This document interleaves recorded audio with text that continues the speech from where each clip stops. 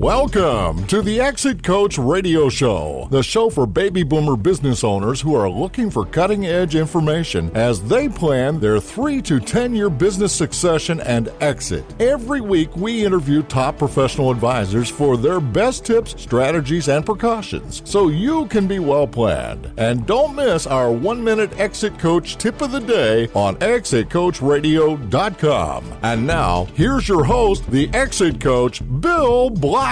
Welcome back, everyone. Our next guest is Chuck Blakeman. He's with the Crankset Group, and he is the Chief Transformation Officer from Greenwood Village, Colorado. And Chuck Blakeman is a best-selling business author and world-renowned business advisor who has built 8 businesses in 7 industries on 4 continents. So you might want to get a pencil for this one. He inspires leaders and provides simple tools to transform their business. Chuck's here to talk about his new book, Why Employees Are Always a Bad Idea. You heard me right. Why Employees Are Always a Bad Idea. It was named one of the top 10 business books of the year, so I'm really looking forward to this. Chuck, welcome to the show. Thanks, Bill. It's great to be with you. Wonderful to have you, and thanks for joining us from Colorado. Chuck, before we get into all of about the book, tell us a little bit about you and your background. It sounds fascinating. Well, I'm a serial entrepreneur. When people tell me something can't be done, I get interested in it. So I've been in all kinds of industries, everything from landscape architecture to leadership development, direct mail, printing, call centers, fulfillment, logistics, and we even had a run at website development. We designed, developed, and hosted websites and databases for companies like Microsoft and Eli Lilly and other big companies as they couldn't figure it out. So I've been all over the board, classic serial entrepreneur who doesn't have the attention span to keep doing the same thing for 30 years. Well, it makes life interesting, doesn't it? I mean, you're from project to project. Like you said, I've had a sign on my desk that says the person who says it cannot be done should not interrupt the person doing it. So that sounds like you have that same sign on your desk. The driving force behind me has always been this question: why do what others can and will do when there's so much to be done that others can't or won't do? Same thing. I love it. So let's talk about, you talk about something, a concept called the easy for me to say, the participation age company. What is a participation age company? It's a company that rejects the industrial age management system that we still have in place. And what I mean by that, just picture Dilbert. Dilbert is funny. The reason Dilbert is funny is because everything we do in management is broken. And all of that stuff was learned in the factory system from about 1850 to 1970. All of our management practices came out of the industrial age. We think we left the industrial age in the 1970s, when in fact only the back office left the industrial age. The front office is still stuck in it with a bunch of old guys with ties making decisions for everybody else. And in a participation age company, everybody brings their brain to work. They bring the whole creative, messy person to work. Everybody makes decisions, and decisions are made at the level at which they will have to be lived with. So how does that look? I'll give you the most radical description of the most advanced participation age companies. Imagine a company with no titles, no departments, no corporate ladder, not even any office hours, even in manufacturing companies, no office hours, unlimited vacation, take off when you feel like you need it. Imagine a company with like no HR department, not even any written policies, where there's profit sharing for everybody, and decisions are made by the people who have to carry them out. That is the penultimate participation age company. And when people hear me say those things, the first thing that pops into their head is chaos. I can tell you there's been companies who have been doing this. W.L. Gore and a few others have been doing this for 60-plus years, and they're some of the best companies on earth. You're right. The first thing that comes to mind is, can it work? Because there's an employee mentality that says, as soon as the clock hits 5 o'clock, let's say, my work is done. My work is done. Yep. And then there's the entrepreneurial and often manager mentality that says, It's never done. It's just I'm just leaving the office now. If I was in the office in the first place, and we're seeing a big shift, especially in family companies where you have dad who says if you're not in the office then you're not working, and the son who says I'm at my kid's baseball game because I'm not going to be like you and miss them all. I'm going to go to these, and I'll be on the computer at 10 o'clock at night finishing up when I'm always on the clock. So what you're talking about is I love the idea, but I think like a lot of people, I'm thinking, how do you motivate those people who think like employees to think like the owners and the entrepreneurs? It's a great question, Bill. The first thing we have to believe is that everybody actually wants to do this. And where's the proof for that? It's real simple. Before 1850, right around 90% of all adults owned their own business.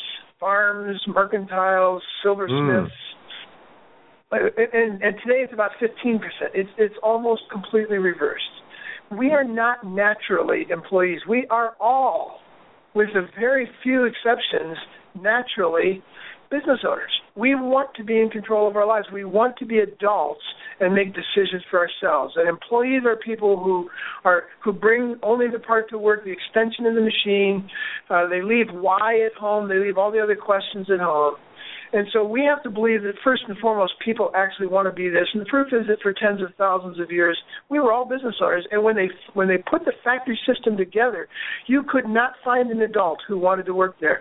For the first 50 years, the average age of the factory worker was around 10 years old. And 98% of them were under 16 years. They found poor children and orphans, and they staffed the factories with that because that's all they could find. Nobody else would show up. So we are not naturally employees. We are naturally people who want to take control of our lives. The second piece of this we have to understand is that the reason we don't see that is because it's a self-fulfilling prophecy. This guy, Frederick Taylor, defined the employee in 1903 with these two definitions. The average employee is so stupid they more resemble the ox than any other type. That's number one, employees are stupid. The second thing he said was employees are lazy. He called it soldiering. The average employee will work only so hard as to not get fired. If you believe that of people, then the only solution you have is to find the very few smart and motivated ones to lord it over the stupid and lazy ones, and thus management was born. And we have an entire industrial age factory system model that still hangs over our heads that is a self-fulfilling prophecy. I believe people are stupid and lazy. I'm going to put together a structure that is what we call lowest common denominator management. What's the stupidest and laziest thing somebody could do? I'm going to put together a system that keeps them from doing that.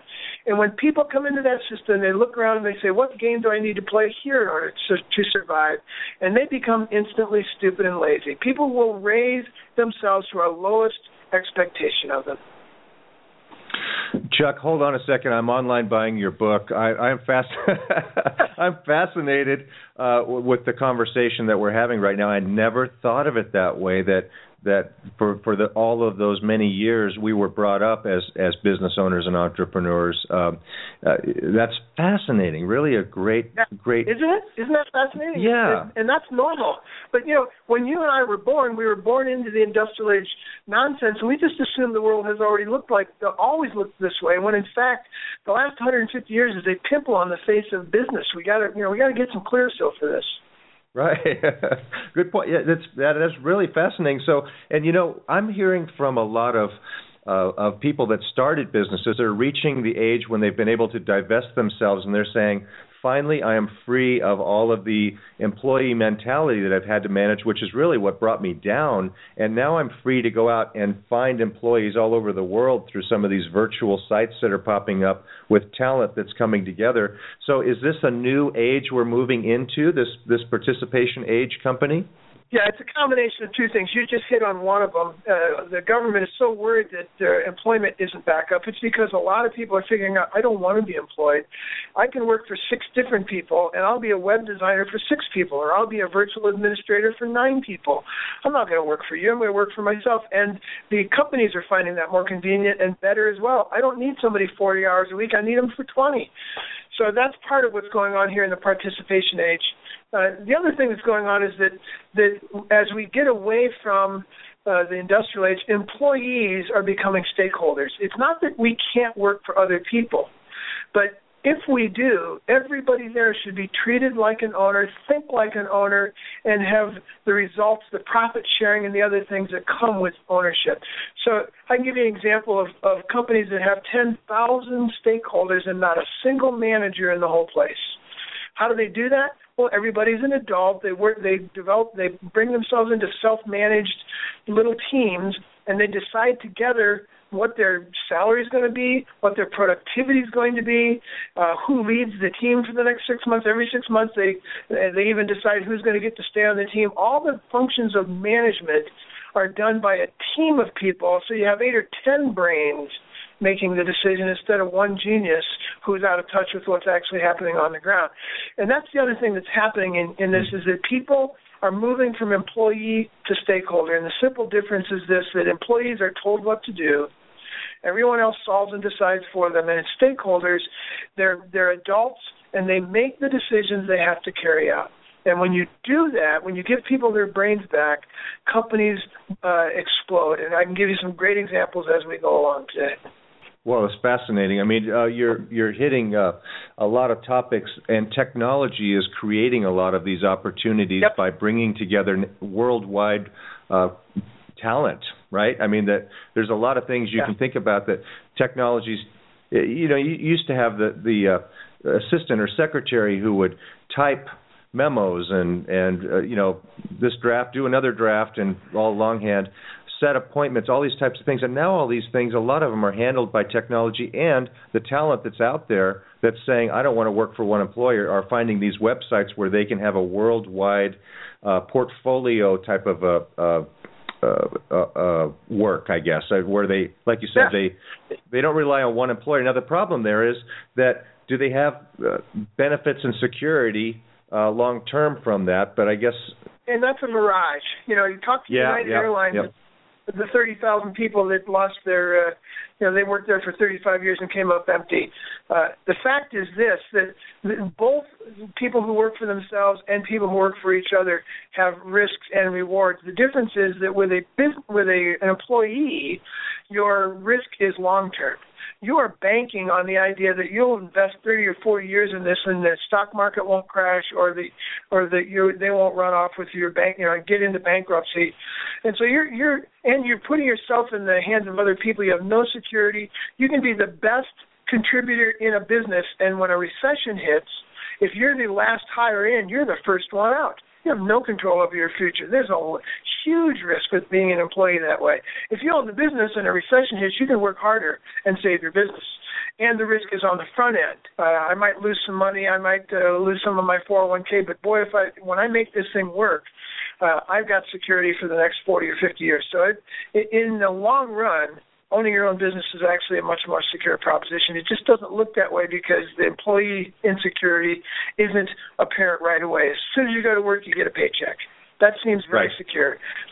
But then you're subject to being fired 3 days later. So if employees are a bad idea, what should we have instead? Great question. Stakeholders. And again, the stakeholders are employees are children. Because, see, if people are stupid and lazy and the factory system was staffed with children, where you start is where you end up.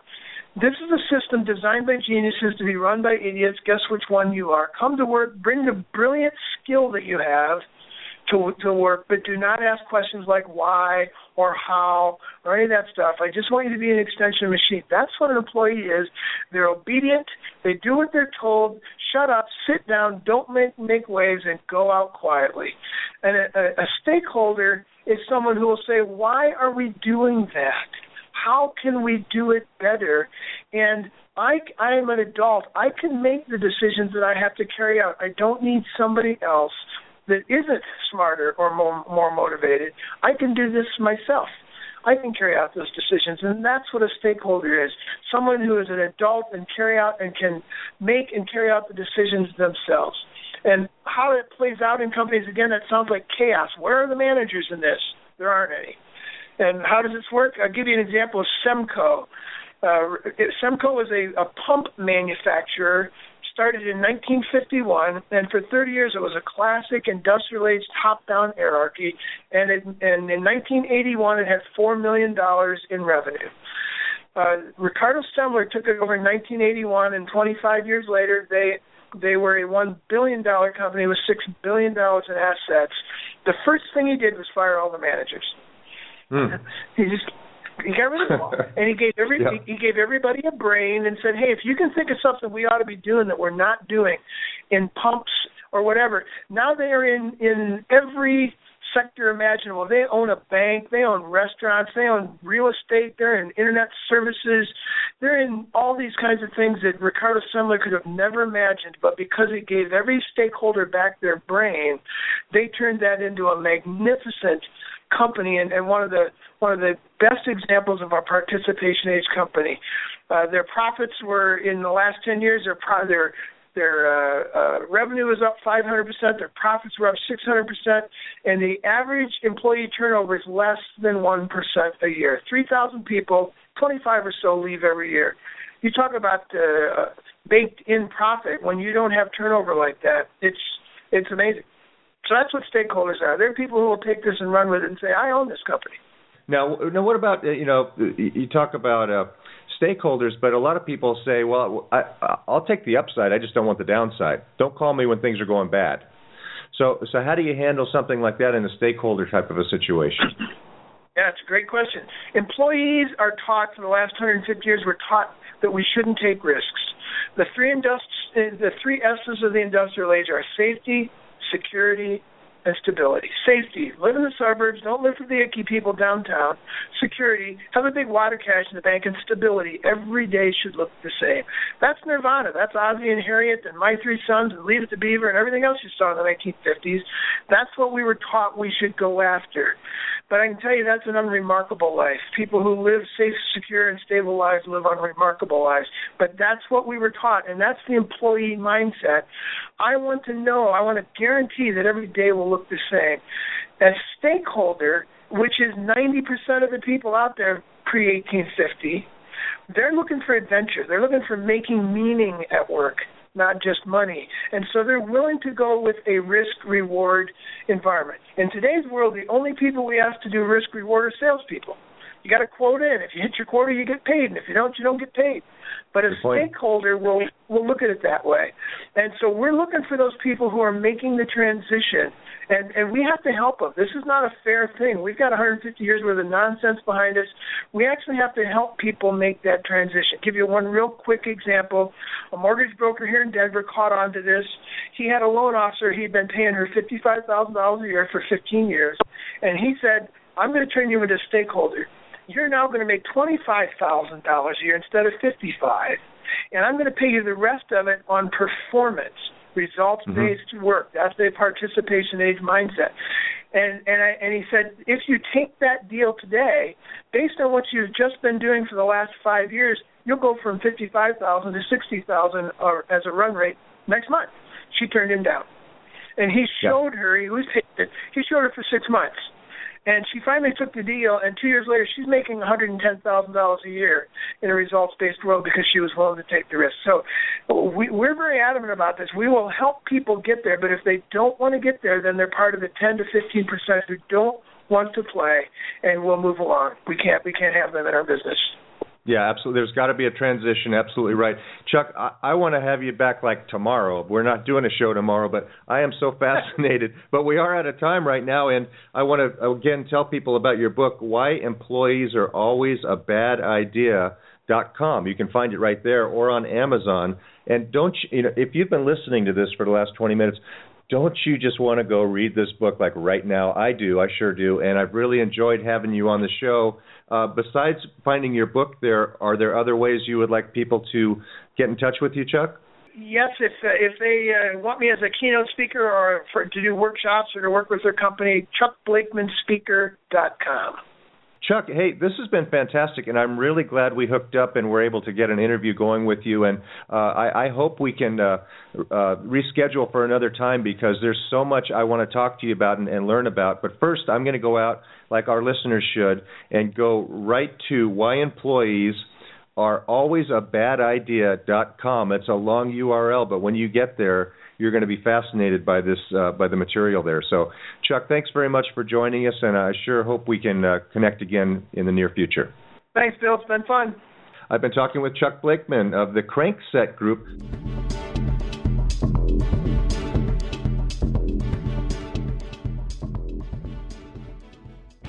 You're listening to ExitCoachRadio.com, the information station for age 50-plus business owners, where we're interviewing over 250 top advisors for their best tips, ideas, and precautions, so you can be well planned.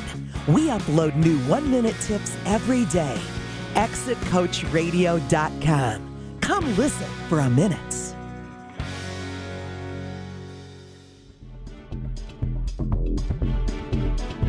Thank you for listening to Exit Coach Radio.